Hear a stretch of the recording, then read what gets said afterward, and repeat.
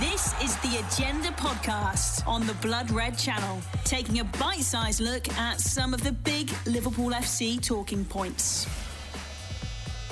Hello and welcome back to the Agenda Podcast here on the Blood Red Channel. I'm your host, Edward Kay, and I'm joined today by Matt Addison, and we are coming to you following an astonishing end to the 2022 World Cup. Argentina triumphing over France on penalties, and we will move on to talk about the implications for Liverpool, of course. But Matt, we're going to start with Lionel Messi, of course. I mean, for me, it wasn't much of a debate anyway, but is that the greatest footballing coronation we'll ever see? Has he put the debate to bed? And do you think he's probably the greatest footballer of all time? Yeah, I mean, it was an incredible final, wasn't it, to watch? It was one of those where it just felt like the right time for Messi to go and do something special. Kylian Mbappe kind of reminding everyone, just sort of, he's kind of the next one, I think. But yeah, for Messi, it was already the case that he was the greatest of all time for me. Obviously, it kind of ends that debate in terms of the Messi and Ronaldo thing. They've each got the major tournament now. Messi has done that and has been really instrumental, actually, all the way through the tournament. They wouldn't have been in the final if it wasn't for him. They wouldn't have won this game if it wasn't for him. The goals and the way that he's just dragged this team forwards. I mean, 35 years of age, 36 in a few months' time, to still be the best player, one of the best players in the world. I think Mbappe has, on an individual level, kind of taken over from him at the moment. But you look at, the body of work that he's put in. I just think this is the moment really that crowns it. Like you say, it was a remarkable performance, and it wasn't the only one. It feels a long, long time ago now that Argentina lost that first game of the tournament against Saudi Arabia, and yeah, it was a remarkable journey from all of them really. But yeah, delighted for Messi because for everyone like us who isn't a fan necessarily of Cristiano Ronaldo over him, I think this kind of just puts it to bed really, and once and for all, the greatest. There's other people as well in that conversation as well as Ronaldo and Messi, but for people of our age in particular, we've seen those two battle it out, and I think that that just puts an end to it really, and we don't need to have that conversation anymore, though I'm sure Piers Morgan will try. Yeah, it was the perfect storybook ending that I know a lot of people out there were hoping for. And we'll stick with Argentina and the success story from tonight for now. Obviously, Enzo Fernandez, a player there's been a lot of talk about, a lot of talk from Liverpool-related publishers as well. Obviously, there were reports from Argentina earlier on during the tournament that there might have been a deal agreed with Liverpool. Obviously, those were only reports. And I mean, hopefully the price was already agreed, Matt, because him winning Young Player of the Tournament's not really going to help Liverpool there, is it? Yeah, I've been really impressed with him. Obviously, we don't get to watch Benfica week in, week out, but apparently it's been really, really good for them. And I think he's been one of the better players for Argentina, particularly when France were playing poorly this evening. I think he was one of those that just kind of helped them dominate that midfield. I think it's probably a little bit premature to be saying that there's agreements been made and that kind of thing, but if Liverpool are interested, and it looks like they probably are to some degree, it's really not too hard to see why. I think the 120 million euro release clause, I think that's kind of what Benfica are clinging to at the moment. If he goes in January, I think that's probably what's going to have to be paid. But I think probably by next summer, he'll have done 1 year there. He's only just come in from River Plate. He's clearly one of the most talented midfielders out there, and there's not loads of them. I think that's part of the reason really for these massive prices. I'd be surprised if Liverpool ended up paying all of that money for him. I don't think I've seen quite enough, despite the Young Player of the Tournament, to justify spending the equivalent of about 104, 105 million pounds. I don't think I've seen that from him yet. Obviously, the potential is there. He's only 21, so he can go on and do really good things in the game. Obviously, played a huge part in this tournament as well. I don't necessarily think it will take the release clause, though, next summer. I think if Liverpool are able to go and get Jude Bellingham and Enzo Fernandez, and from what we've sort of spoken about it, I think it is realistic. David Lynch reported on Liverpool.com earlier this week that financially it would be a possibility for them to go and spend big money on a couple of players like that. So it's one to keep an eye on. My suspicion for a while has been that Liverpool and Real Madrid, being linked with Bellingham and Fernandez, one will get one will get the other, but you never know. It's one of those. There's certainly enough talented central midfielders at Real Madrid already that they don't need another one or two. If Liverpool can get both Bellingham and Fernandes, I think that would be amazing. It would be completely transformational for the midfield, and I think that award, like you say, it was one of those. There's probably a few other players who were in that conversation. Bellingham probably being one of them as well. I know England didn't get obviously as far in the tournament, but I think he should be in the conversation for the Young Player Award. But just a reminder really of how good he is. I don't think actually Fernandes had started any games or many certainly for Argentina before the tournament. I think I'm right in saying he's kind of just sort of come into the starting 11 during the time in Qatar and has stayed there on merit. But yeah, certainly one of the most exciting talents, and was really impressive. Yeah, there's been a fair amount of chatter about Fernandes from the start of this season, especially on the channel. I've heard quite a bit in podcasts and stuff like that, and so he was really one to watch for me in this tournament. But I found myself being conflicted while I'm watching him, because every time I watch him, he just looks better and better, and you're thinking it's less and less likely Liverpool are going to be able to get him or going to be able to afford him, especially if, like you say, they are after Bellingham. Getting both does seem a bit unrealistic, at least with the current ownership anyway. But we'll stick with Argentina for now. And I found myself in this final. Obviously, there's been a lot of success in this tournament from teams playing in a low block and with a more defensive style, as you do tend to see in international tournaments. If a side like Morocco wants to go far, or some of the minnows of the tournament, they are going to have to play in that style. But Argentina tonight, when they came out of the blocks, it was just a reminder of what really high-intensity pressing football can do to a side. Because obviously France just looked shell-shocked, and it reminded me of how Liverpool will often sort of come out of the blocks and, shock opponents like that. So do you think it was a good reminder of just how much better, high-intensity pressing football can be on the international stage?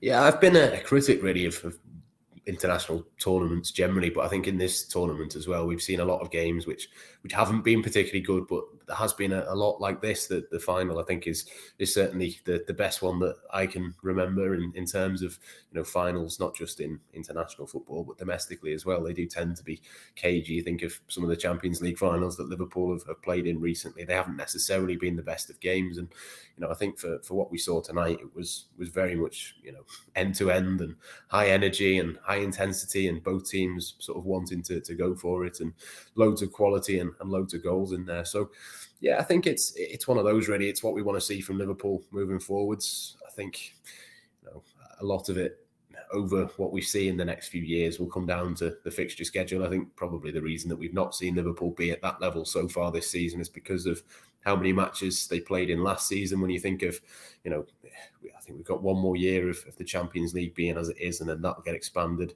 Talk this week of a Club World Cup coming in, so a 32-team tournament once every 4 years. I think in the summer there's going to be more and more matches, and we've got a piece actually on Liverpool.com going out over tonight that David Comerford's written for us, and he's worked out that when you factor in all of the tournaments, all of the games that players at the top end, say Liverpool and Real Madrid, and all of the teams that possibly could go all the way in the Champions League and have, maybe Club World Cup ambitions, maybe would have players that go all the way in these competitions. You could be looking at upwards of 80, 85 games a season for some of these players if all of these changes that FIFA and UEFA want to take place come in. So I think that's a bit of a concern, really. We want to see all of these games, and we want to see all of these players playing their intense football. But I think Liverpool is probably a classic example, really, a real warning of what happens when you play,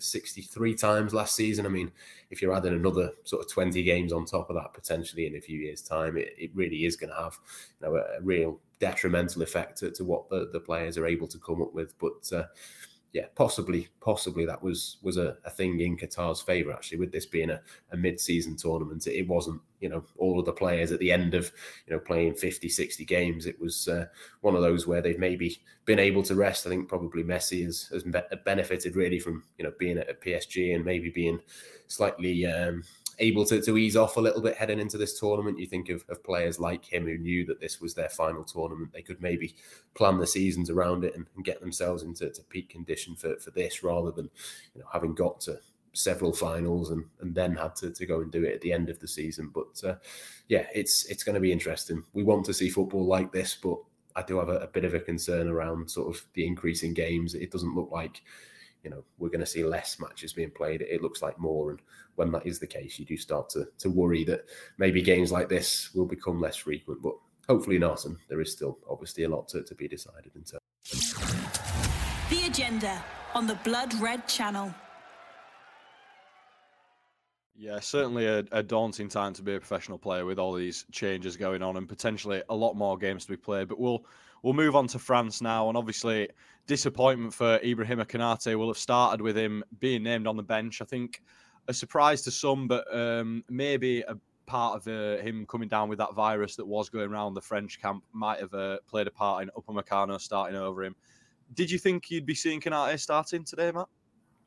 I thought there was a decent chance, but it wasn't a massive shock, I don't think, just purely on the basis of Upamecano has played pretty much whenever he's been fit and able to, and Konate's only really come in when there've been injuries elsewhere. Rafa Varane missed the first couple of games, I think, didn't he? Or missed the first one and then came off in the second one, and Konate had minutes there. But I think he's been one of the best defenders at the tournament. I think it's really, really strange that they didn't start him. I don't think the game would have gone any differently. I thought Upamecano was actually really good tonight and did, a lot of good work back there. Varane did as well. Obviously ran himself into the ground, and only when he couldn't run anymore did Konate come on. But yeah, it was a little bit strange. I think that the performances would have justified the Liverpool man coming into the team and being able to play in that match. But yeah, I suppose it probably wouldn't have made a huge difference ultimately to the result. I think it was a good thing that he was able to come on. Obviously, if the game hadn't have gone to extra time, it would have been,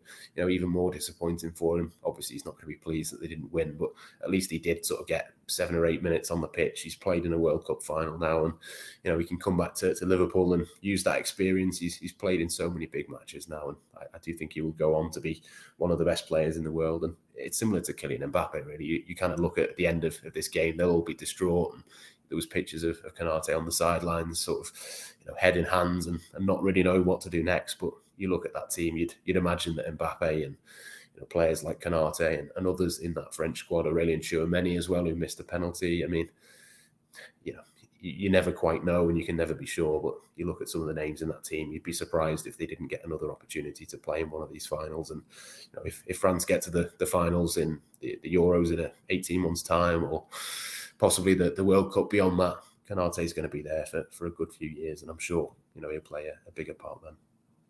Yeah, as you say, he did manage to get on in extra time, but obviously not much he could have done to affect the result at that point. I was sort of waiting to write the questions around would they have been better off with Konate starting, because Upamecano had looked shaky at points in this tournament, but like you say, I think he actually had quite a good game tonight and probably wouldn't have changed the outcome that much, Konate starting. But you mentioned the experience he'll take from this. He's now probably, if you discount the Euros, maybe he's probably lost the 2 biggest finals you can play in football, having obviously lost the Champions League final and the World Cup final now. Obviously, that'll be a great disappointment to him, but do you think that'll be sort of a formative experience for him as a young centre-back coming? Will he be able to bounce back from losses like that, do you think? Yeah, I think so. I mean, he's got plenty of time ahead of him. Like I said, he's one of those players that has really, really impressed me since he's come in. He's been far, far better than what I thought he was going to be for Liverpool. And there's still loads more opportunities for him to go on and impress. I think he was one of the better performers for Liverpool in the Champions League final. As I've said, I think he should have played, a bigger part in this final, but it wouldn't have made a huge difference. I think if you're a player of his level and with his ceiling, I think you've just got to relish these opportunities and take them when they come. There will be more opportunities for him in future. I think he'll get better as a result of being in these finals. And you think of how well he played in Paris for Liverpool. Again, didn't work out for him, but he'll be stronger for that. I think, again, similar to the World Cup and the Euros, I think there'll be there's a decent chance that he'll go on and play for Liverpool in another final. And it just gives you that extra bit of motivation, doesn't it? So yeah, I think all of these players, that the experience, it wasn't as if it was anybody's fault. You know, it could have gone either way. It went down to penalties. It was almost unfair, really, that the game was so good, the standard of football and the quality was so good to take it down to spot kicks to see who wins is kind of unfair. But at the same time, it wasn't a mistake. It wasn't anybody's fault that, you know, it didn't go their way. And Konaté, I think, is only going to benefit from that. So, yeah, it'd be disappointing for him in the short term, but yeah, possibly it could be one of those where he comes back and wants to prove a bit of a point. I think, you know, Liverpool will benefit generally from the World Cup. He's the one really that you'd look at, but again, he didn't play a huge part. I don't know how down he can be. It almost maybe works in Liverpool's favour, given that they've lost, that he didn't play a huge part in it. I'd be a little bit more concerned if he'd been one of the main men and you know, played 90 minutes or 120 minutes as it was, but yeah, it's one of those. I'm sure he'll get over it, and I'm sure he'll have plenty of opportunities to impress in future. Yeah, plenty more opportunities to impress for him. There definitely will be. Obviously, he's probably going to be battling it out with now fit again Joel Matip for the starting position alongside Virgil van Dijk once Liverpool come back. Obviously not in the Manchester City game on Thursday, as Jurgen Klopp confirmed. He will be giving all Liverpool players who participated in the World Cup a week off, so he won't be available for that one, I would imagine. But that is all we've got time for today on the agenda. So for now, from myself and from Matt Addison, it is goodbye for now. You've been listening to the Agenda Podcast on the Blood Red Channel.